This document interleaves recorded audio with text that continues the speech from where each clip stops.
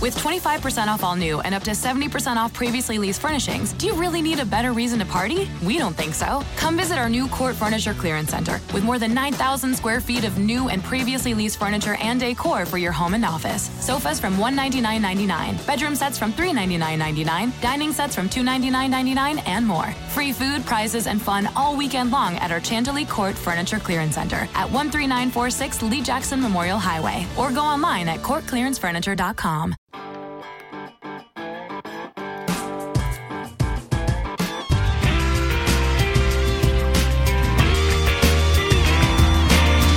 Hello and welcome to episode 100 of the It's About the Money podcast, your podcast about the New York Yankees. I am your host, returning triumphantly, EJ Fagan, and tonight I am joined by Scott Moss. Hey, welcome back to Civilization from the Woods, EJ.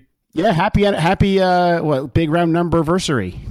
I know. I feel like we should be having a cake on this podcast or something, except we're both in different states and it's a podcast and not have a cake, and there are a lot of other reasons. There are lots of reasons why we can't have cake on this podcast, though I will definitely be celebrating at some point. This is fun. You know, we've been recording this for, like 3 or 4 years now, for at least 3.5 years now. We've lapsed at times. I know some of you have complained to me about not putting out an episode for 6 weeks at times, but over the last year or so, I think we've put out an episode every single week or a makeup episode if we missed one. And we're going strong. So here's to 100 more. Yeah, it's been fun. And, we don't come out with them all the time sometimes, but I got to say, this number of years, and I've only been with you for the last year and a half, 2, or something like that. That's a pretty long time. And for the past year and change, a lot of consistency for a podcast where we, don't make money and don't have this as our day jobs. But I think the key to just doing it every week is that we like getting a chance to chat with each other and chat about the Yankees. So we'll keep doing it as long as people seem to be listening, and it's a good excuse for us to get on the horn and chat. Yeah, so in honor of our 100th anniversary, I just want to make a request to our viewers. We normally do this at the back of the show. I want to request it right now while everybody's listening. Please, please, please help us spread the word about this podcast. We have a decent number of listeners and a growing number of listeners, but we always want to make that grow. If you have a friend who you think might be interested in this, just send them a quick text message. Hey, check out this podcast. We would appreciate it. We'd also appreciate it if you could tweet about us, could rate and review us on iTunes, etc. We don't ask for donations because I don't think that's something we should be doing as a podcast, at least at this point. But we do ask for your little bit of help there. Now let's get to the baseball. So something happened while I was away, Scott. I know, you went to the Woods and then you come back and halfway it's a new team. Yeah, really. So the Yankees traded for 2 pitchers. I was not expecting the first one. They traded for Jaime Garcia right as I was leaving. And then they made the big Sonny Gray trade, at the last 5 minutes or so before the deadline? Yeah, about. So I don't have anything really interesting to say about the Sonny Gray trade, other than the more I think about the 3 players they traded, those were Jorge Mateo, James Caprielian, Dustin Fowler. The more I really think about it, one, I think Caprielian probably had a pretty low value in any kind of trade talks. He's really talented, and we were all kind of dreaming at him throwing 97 with 5 pitches in the majors. But the guy just had Tommy John surgery and has pitched 37 innings in 3 years in the majors. I think he's a very, very risky prospect that is a lottery ticket for the A's, which is something that they like to do. But I'm not too worried about him. And the other guys, right? Dustin Fowler's coming off a major injury, and people thought he was pretty good, but I don't think anyone thought he was an all-star until about 4 months ago. And Jorge Mateo was terrible for a year and a half, and then had a really awesome month, and we traded him. And also on top of that, all of these, those 2 guys, in the outfield and at shortstop are just plain blocked. And so I don't think the Yankees really set themselves back very much in that trade, and they get a great pitcher. So, hey, I'm on board. Yeah, I think we were all fans on the blog. I tried to read a couple of comments from commenters who were at least kind of mixed or whatnot, but I've been amazed at how much near uniformity there is, that this was a good trade. And the take on who they gave up seems to range from, yay, they didn't give up top players, haha, to, well, they gave up good, not top players, but you got to give value to get value. I haven't, there's always somebody, but I haven't heard a lot of naysaying from Yankee land about this. So let me ask you. So we're a week late on the Sonny Gray trade. You guys already covered that in a really great episode. But let's step back a little bit and just think about the trade deadline overall. The Yankees made 3 major trades. Two were a little more major than the one, but still traded something like, I think, 17 prospects away from the organization in return for half a season of Todd Frazier, 2 seasons of paying David Robertson, Tommy Conley, 2.5 seasons of Sonny Gray, and half a season of Jaime Garcia. Scott, do you think that overall the trade deadline was successful? I think it's as successful as you can get, because if you want to be Debbie Downer about it, you could say, well, they have a bunch of average players plus Gray, who's good, and Conley, who's been terrific, but hasn't been terrific for that many innings and that long of his life. So it's a question mark. So you land a bunch of average guys, Sonny Gray, and a guy who came out of nowhere, Conley. I tend to take a rosier view, which is that each one of those players was an improvement over the guy he replaced, other than maybe Garcia. And I know you have some thoughts on that you already wrote about. So I think a trade down that gets you 5 guys on the Major League roster, 20% of your team, including 2 guys who have been performing at star level, is astoundingly good. Yeah, and I think that the Yankees we talked about this before, we're kind of in that position where it just makes a ton of sense to buy, right? Where the Yankees were able to go from, they were in free fall, and they've corrected that free fall, and are now contending for a division and are probably favorites for the first wild card. That's not that's not the best place to be. I'd rather be where the Astros are right now, but still a pretty good place to be. And especially after you add all those players, I think they have a pretty good chance to be better than the Red Sox. But I have another kind of thought, and that thought everybody knows. Everybody's made that thought, right? Here's the thought I have. I've been writing this version of a blog post for like 3 weeks now, and I keep writing it and deleting it because I can't figure out how to say it. And I think I figured out how to say it. The Yankees addressed, I think, by trading all those prospects, the Yankees addressed what I call the Ben Gamel problem.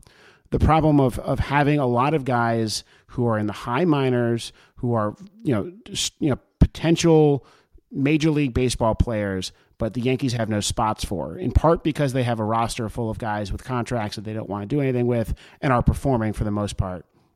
And in part because they have a lot of prospects. They had the deepest farm system in the majors with a lot of top end talent. And so when you take a guy like Jorge Mateo, you just can't find a spot for him, right? Like Jorge Mateo is probably either a shortstop or a center fielder. He's probably not as good of a center fielder as Dustin Fowler, but he's gone too. But he's got to beat out Aaron Hicks and Jacoby Ellsbury and Brett Gardner and et cetera for that kind of spot. And at shortstop, he's blocked by Didi Gregorius, and as backup shortstop, he's blocked by Gleyber Torres. And so to prevent to get away from him being the next Ben Gamel, where the Yankees end up, not getting any kind of value for him, and he ends up being pretty good for another team, then you have to trade guys. And you want to trade guys that you're not going to miss, or at least that you probably won't miss. So the Yankees still have Clint Frazier, who's going to be that next outfield guy, right? They still have Justice Sheffield and Chance Adams, and instead of Caprielian, right? Because maybe Caprielian a year or two down the line, is pitching okay, but then he requires a 40-man spot, etc. And all those problems, suggest that the route to go for the Yankees is trade quantity of prospects while retaining quality. And that's what they did. And so now, we look back and we're going to be ranking, the top 10 Yankee prospects in about a month or so. That's going to be kind of interesting, right? Because now a lot of the names that would have been there, at least in that like 6 to 12 range, those guys are all gone. And the Yankee farm system is not nearly as deep as it used to be, but I don't think it has to be. I think the Yankees are halfway toward built in terms of their like long-term Major League roster, and you just don't need like 7 extra outfielders. Yeah, I think that's right. They traded from where they had a glut, and they kept guys at the positions where they didn't have a glut. So where they don't have a glut is first base, third base, starting pitcher. Just because nobody has enough starting pitchers, right? It's not like everybody has 5 top starters, not even the Dodgers, really. Well, maybe. But the Yankees didn't trade any first base or third base guys. And Caprielian is, I think, so far from the majors and so far from a lock. You hear about how he's advanced. He has the 4 pitches and command and good pitches and all. But given the lack of health and just the lack of development time, I don't think he was helping him for the next 2 years anyway, if ever. So I think they kept where they need guys, the relevant positions. So agree. All right, so let's move on a little bit. So I think the big news of the day is that the Yankees have sent down to the minor leagues Jordan Montgomery, and they announced that Jaime Garcia will take his spot in the rotation. Scott, what was your reaction to this move? I thought it was the obvious call. I was not sure and ambivalent about whether Montgomery should go to the pen or to AAA, but the man had thrown 130 odd innings each of the past 2 years. So there's no way this was a guy who's giving you 32 starts in the regular season plus the postseason, even setting aside the fact that he's probably not a postseason starter anyway unless someone gets hurt. So he was nearing an innings limit, and let's say you're Jordan Montgomery's number one fan and you want him to pitch in the postseason. Well, the way you get him to maybe be even a possibility for the postseason is stop having him start in the major leagues now. Because in AAA, you can have a guy throw a 4-inning start, or have him in the bullpen on some schedule that keeps him loose, keeps him in shape, keeps him practice with all his pitches, but it's something like you're going to pitch 3 innings every 4th day or something strange like that. You can do things like that. So I buy the sending him down, whether you think we got enough out of him and let's go with Garcia, or even if you're a fan, this is how you preserve the guy. Yeah, I think if you list down the Yankees' options, right? So one option is convert one of Garcia or Montgomery to the bullpen. And, given the current state of the Yankee bullpen, they're at best your number 7 reliever, right? They're your long relief guy, low leverage innings. Who that guy is isn't that important. You could have whoever, Brian Mitchell there, and it's basically the same player. I mean, the Yankees had Jordan Montgomery on Sunday pitch, come out in the 5th inning, and he was relieved by 4 innings of David Robertson, Dellin Betances, and Aroldis Chapman, right? And so, if starters are leaving in the 5th inning and you don't need to go deep and dig into the well of your relief pitching, I don't think you gain much by moving those guys to the bullpen. I think the interesting option, one option is essentially Jaime Garcia. You essentially ignore the fact that you traded for him if you think that Jordan Montgomery is that much better. And that doesn't really make a lot of sense. You can't option him to the minors. He's still a major league asset, and you really can't trade him at this point. Montgomery has that flexibility that you can send him down to the minors. He can still pitch. If you were to convert him to a lefty one-out guy, or some kind of bullpen reliever, he wouldn't get those innings in, and so next year he wouldn't have 160 innings to build on to do what Luis Severino is doing this year and get up to that 200 inning mark. So I think you have to keep him starting somewhere, and so at that point, though, the only real question left is, I guess there's one interesting question we can get to, but the most important question left is, is Montgomery better than Jaime Garcia? And when they first announced the move, I had just gotten back from the woods, and I just tweeted out like boo, right? Because I was under the impression that Jordan Montgomery is just a clearly better pitcher than Jaime Garcia. Jaime Garcia is a slightly below average, consistent starting pitcher. Jordan Montgomery has been by ERA at least slightly above average. But when you kind of dig into their peripherals, which I did in the post, you see that they're pretty close. They're pretty much the same pitcher. And, and Montgomery hasn't had the best, month of July. So maybe he's not, maybe he is the worst pitcher at this moment. And there's not a lot of difference between the two players. But that's kind of the boring take. I'm curious, what do you think about the 6-man rotation option? I like it for a couple of reasons. First is that you have guys like Sabathia and Tanaka that you want to be fresh. And I think amidst all Tanaka's struggles, we've stopped talking about the thing we used to always talk about with Tanaka, which is that he has about half an elbow ligament, or there's a partial tear, or whatever it is. So there's some chance he just goes snappy at any point. Wherein you don't want that, so a little more rest is good. A little more rest is good for Sabathia. There are teams that have done that just to keep guys fresh, and I kind of like that as an option. So, but then again, it comes at a cost, because then you're short a man in the bullpen, or you're short a man on the bench if you have to have 6 of your active roster players being starters. So I think it would have been nice, and they did it one time through, right? Yeah, I think they did it as they were, just because the timing didn't work out. Like the right players weren't fresh at the right time. I think there's lots of cost to going to the 6-man. Even though I'm kind of in favor of an experiment right there, but I think the biggest cost is fewer starts from Luis Severino and Sonny Gray, guys who you want to start as much as possible going down the stretch, because every game could count against the Red Sox, and you're replacing that start with a Jaime Garcia or Jordan Montgomery start, and that's less good. And so, yeah, I don't blame the Yankees for not taking that option, though I find it an interesting choice. The Yankees, I think they traded for Jaime Garcia, not knowing whether or not they were going to get Sonny Gray. And then when they got Sonny Gray, they were like, oh, well, we have a good problem to have now. And so maybe this isn't like the best case scenario. And maybe if, you had time machine, you might want to take back that trade, but you don't. And so you send the guy down that you can send down. And if somebody gets injured or somebody is bad, or it's just September, you call them back up and you're good to go. Yeah. All right, moving on. So we have some other roster moves to debate, something kind of interesting. So Aaron Hicks is almost finished with his rehab start. So he should be ready at the end of this week in Toronto to come back. Scott, so the Yankees currently have Frazier, Ellsbury, Gardner, and Judge on the roster. Who should the Yankees send down or cut or DFA or trade or whatever when Aaron Hicks returns? Well, a couple episodes ago, you and I said they should DFA Ellsbury, and they didn't do that. I really don't think they're going to do that. So I'll move on from that first preference that's not going to happen right away.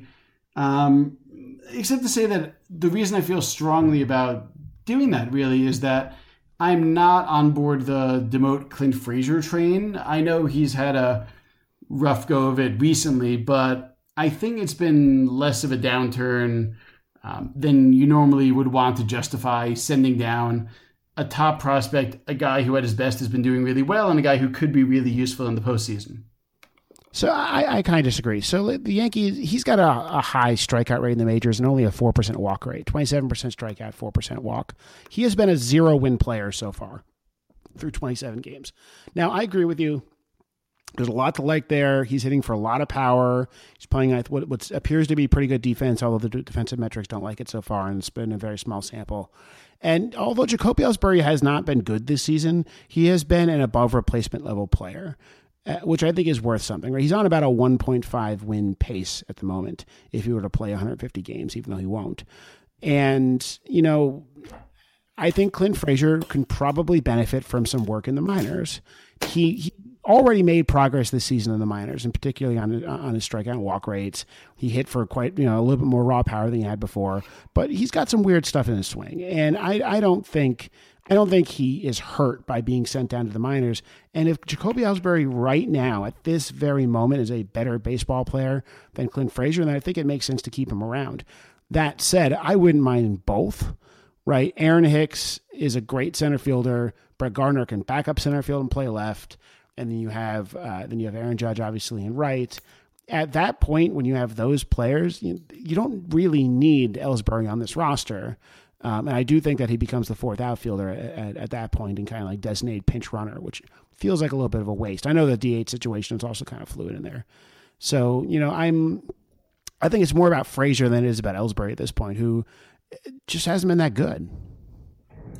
Yeah, and he's definitely had a slump, but I think the slump isn't really as bad as it looks in that I looked at the game logs for Frazier. You can't really look at the month by month when a guy's only been here July and then 4 days of August, but if you look at the game logs, it's about what I remember, which is that he wasn't really showing any signs of problem through close to the end of July. And you can debate when it is he started dropping, but there's this 3-game stretch, July 26 to 28, when he went 4 for 14 with a home run, and he had to hit each of those days.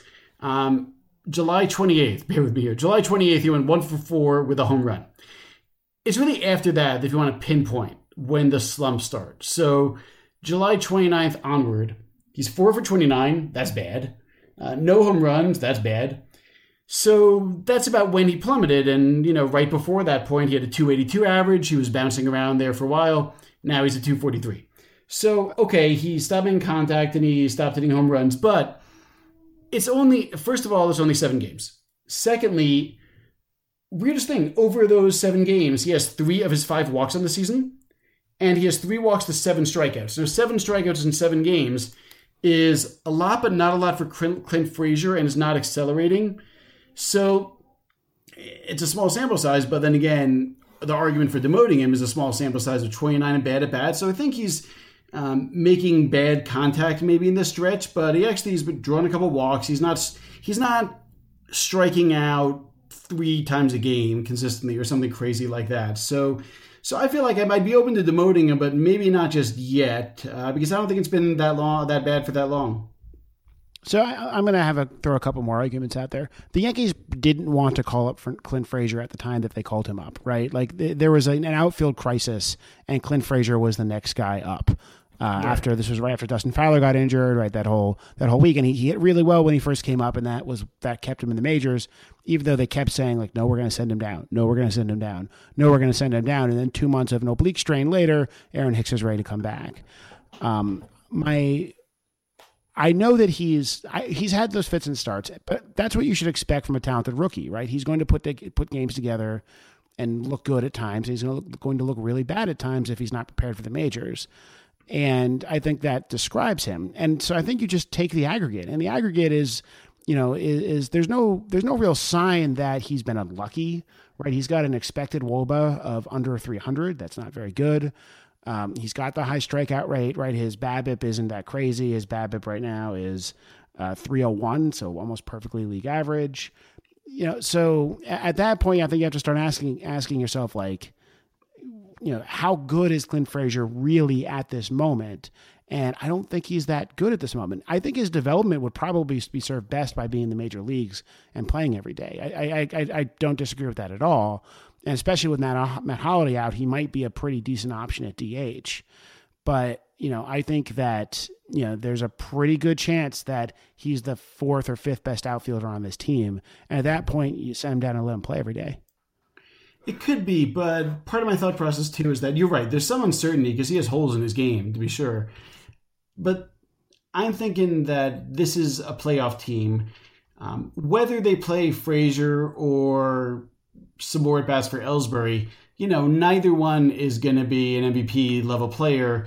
It's probably nickel and dime difference in quality. One will have a 70 OPS plus, one will have a 90, one will have an 80, the other will have an 81.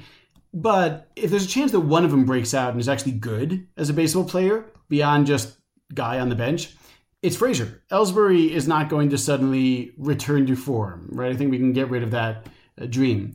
So the question to me is that if you basically have a healthy Hicks and Judge and Gardner, they're your outfield, DH, you rotate guys around, and you give Gardner some breaks with Frazier.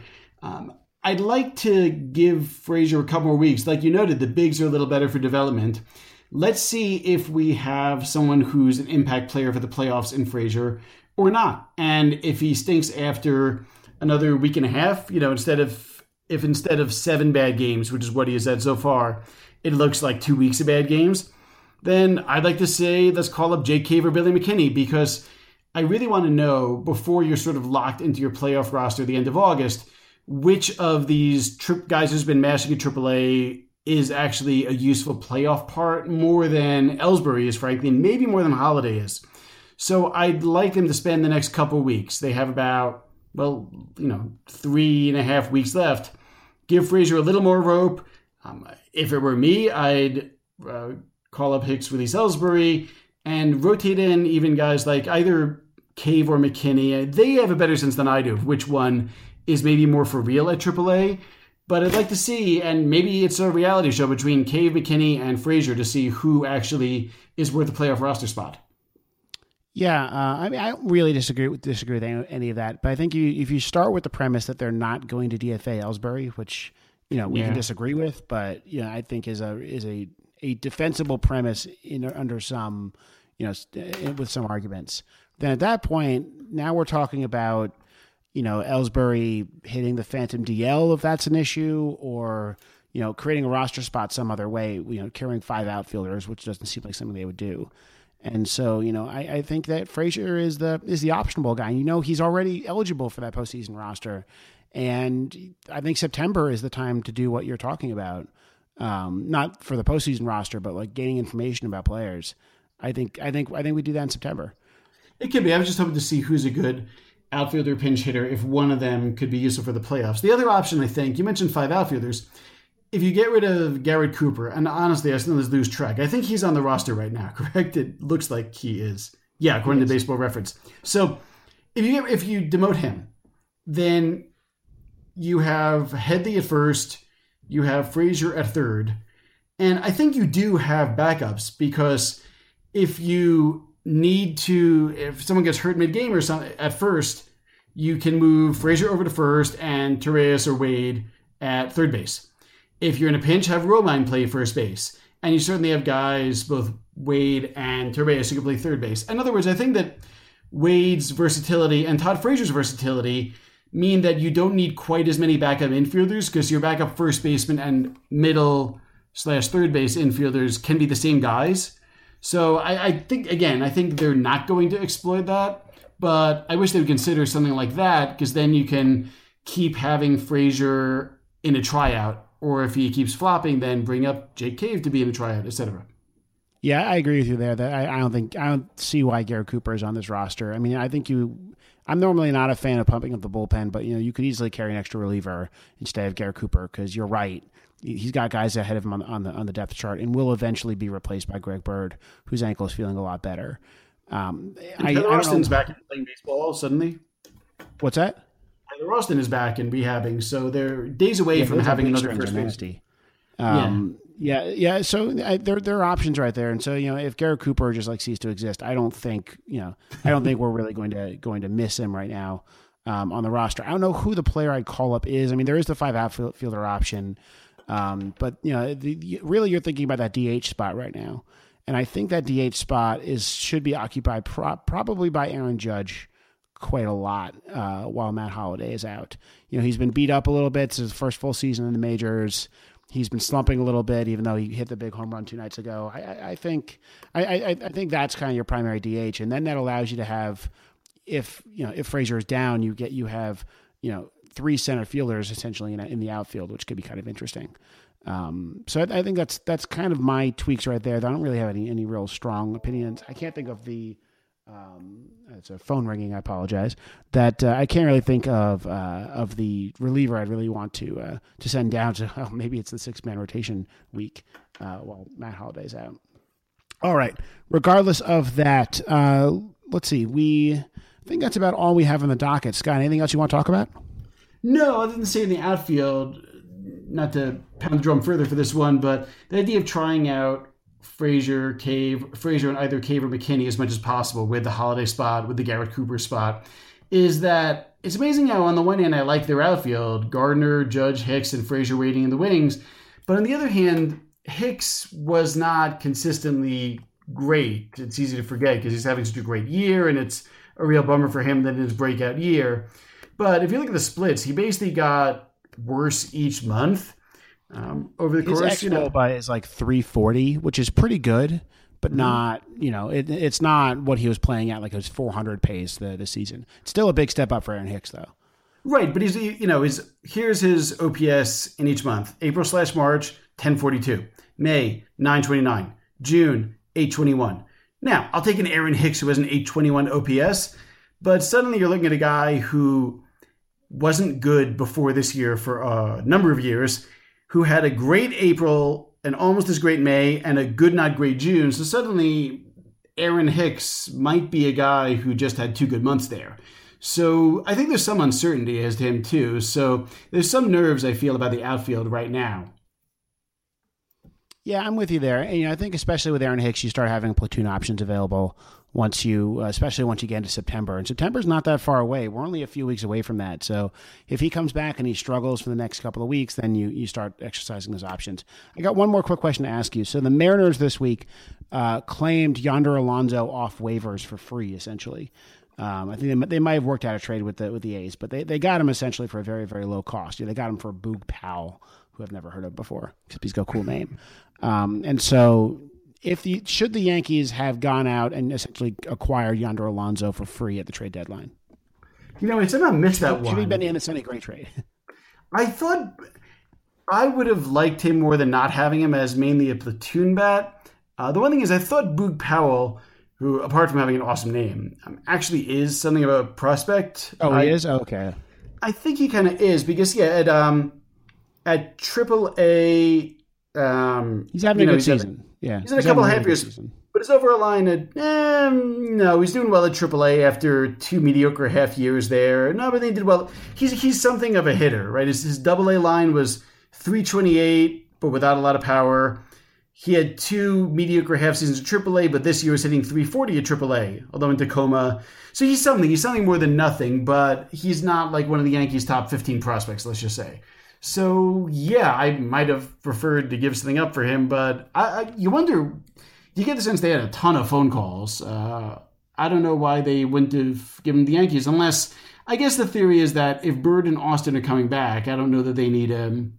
Maybe that was. And Alonso's been terrible for so long, so why take on the salary? I can see that. And I guess in retrospect, then what that tells you is that Cashman just really doesn't believe in Yonder Alonso anymore. In that he'd rather have like either Austin or Bird, who are probably both about to come back, or one or the other could come back. Hopefully. Yeah. So I'm kind of with you there. Where if I didn't have scouting information, I'd probably be like, yeah, Yonder Alonso's had a great season. Let's bring him in. But given the slump he's in, I suspect that teams went and saw him play and said like, well, that's the old Yonder Alonso. We're done with that. And I'm okay with trusting the Yankees kind of on that determination. But on that note, next week we're going to be doing our regularly scheduled minor league roundup. We'd normally have done it this episode, but we decided to do some major league stuff since we've been gone for a little bit, and there's like 4 interesting players left playing in the minors this season. But it's an interesting time because this is near the end of the season. We've seen a full year, and this is the point at which anybody they're thinking of calling up to be on the postseason roster, they got to do in the next 2 weeks. Yeah, and those are, in fact, probably before the August is over, we'll probably have that discussion about which players are worth exploring for that reason. But we'll leave that for later, and we'll leave the minor league roundup for later. Scott, thank you very much. I got it. One more thing. That when you said you hadn't heard of Boog Powell, but he has a cool name. He sort of lost to the annals of history, but I vaguely remember the name from some Stratomatic type game that my friend had growing up. Boog Powell was a heck of a player. His dad in the 60s and 70s, he had a career. He had a career 42 WAR, 339 home runs, playing in mostly a really, really low offense era. He never quite led the league in home runs, but he regularly hit 30 plus. And he was an absolutely horrific first baseman, but he could mash. So that's his dad. So good lineage there, if nothing else. Yeah, there you go. I mean, so his real name is Herschel Mac Powell, and his nickname on Baseball Prospectus, his nickname is listed as Little Mac, which makes sense. I don't know how he got the nickname Boog, other than I guess his father got that nickname Boog. His father's name, John Wesley Powell, which is, sounds like he should be the Secretary of Treasury or something after spending his career at Morgan Stanley. But instead, they called him Boog. So I'm sure there's a story that's probably well known about why Oriole great Boog Powell was known as Boog. But it just got passed down to the kid, clearly. Yeah, and why his son goes by Boog Powell Jr., which is even weirder. Scott, thank you for joining me. This, everybody, has been your It's About the Money podcast.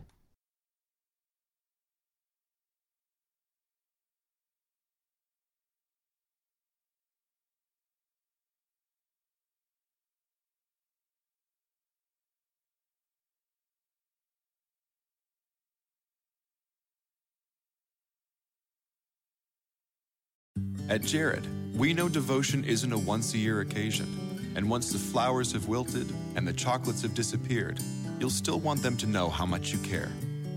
Dare to give a gift that lasts this Valentine's Day with our incredible selection of jewelry. From delicate rose gold to bold black diamonds, Jared has hundreds of pieces under $299 and exclusive collections you won't find anywhere else. Shop online or find a store near you at jared.com and dare to be devoted.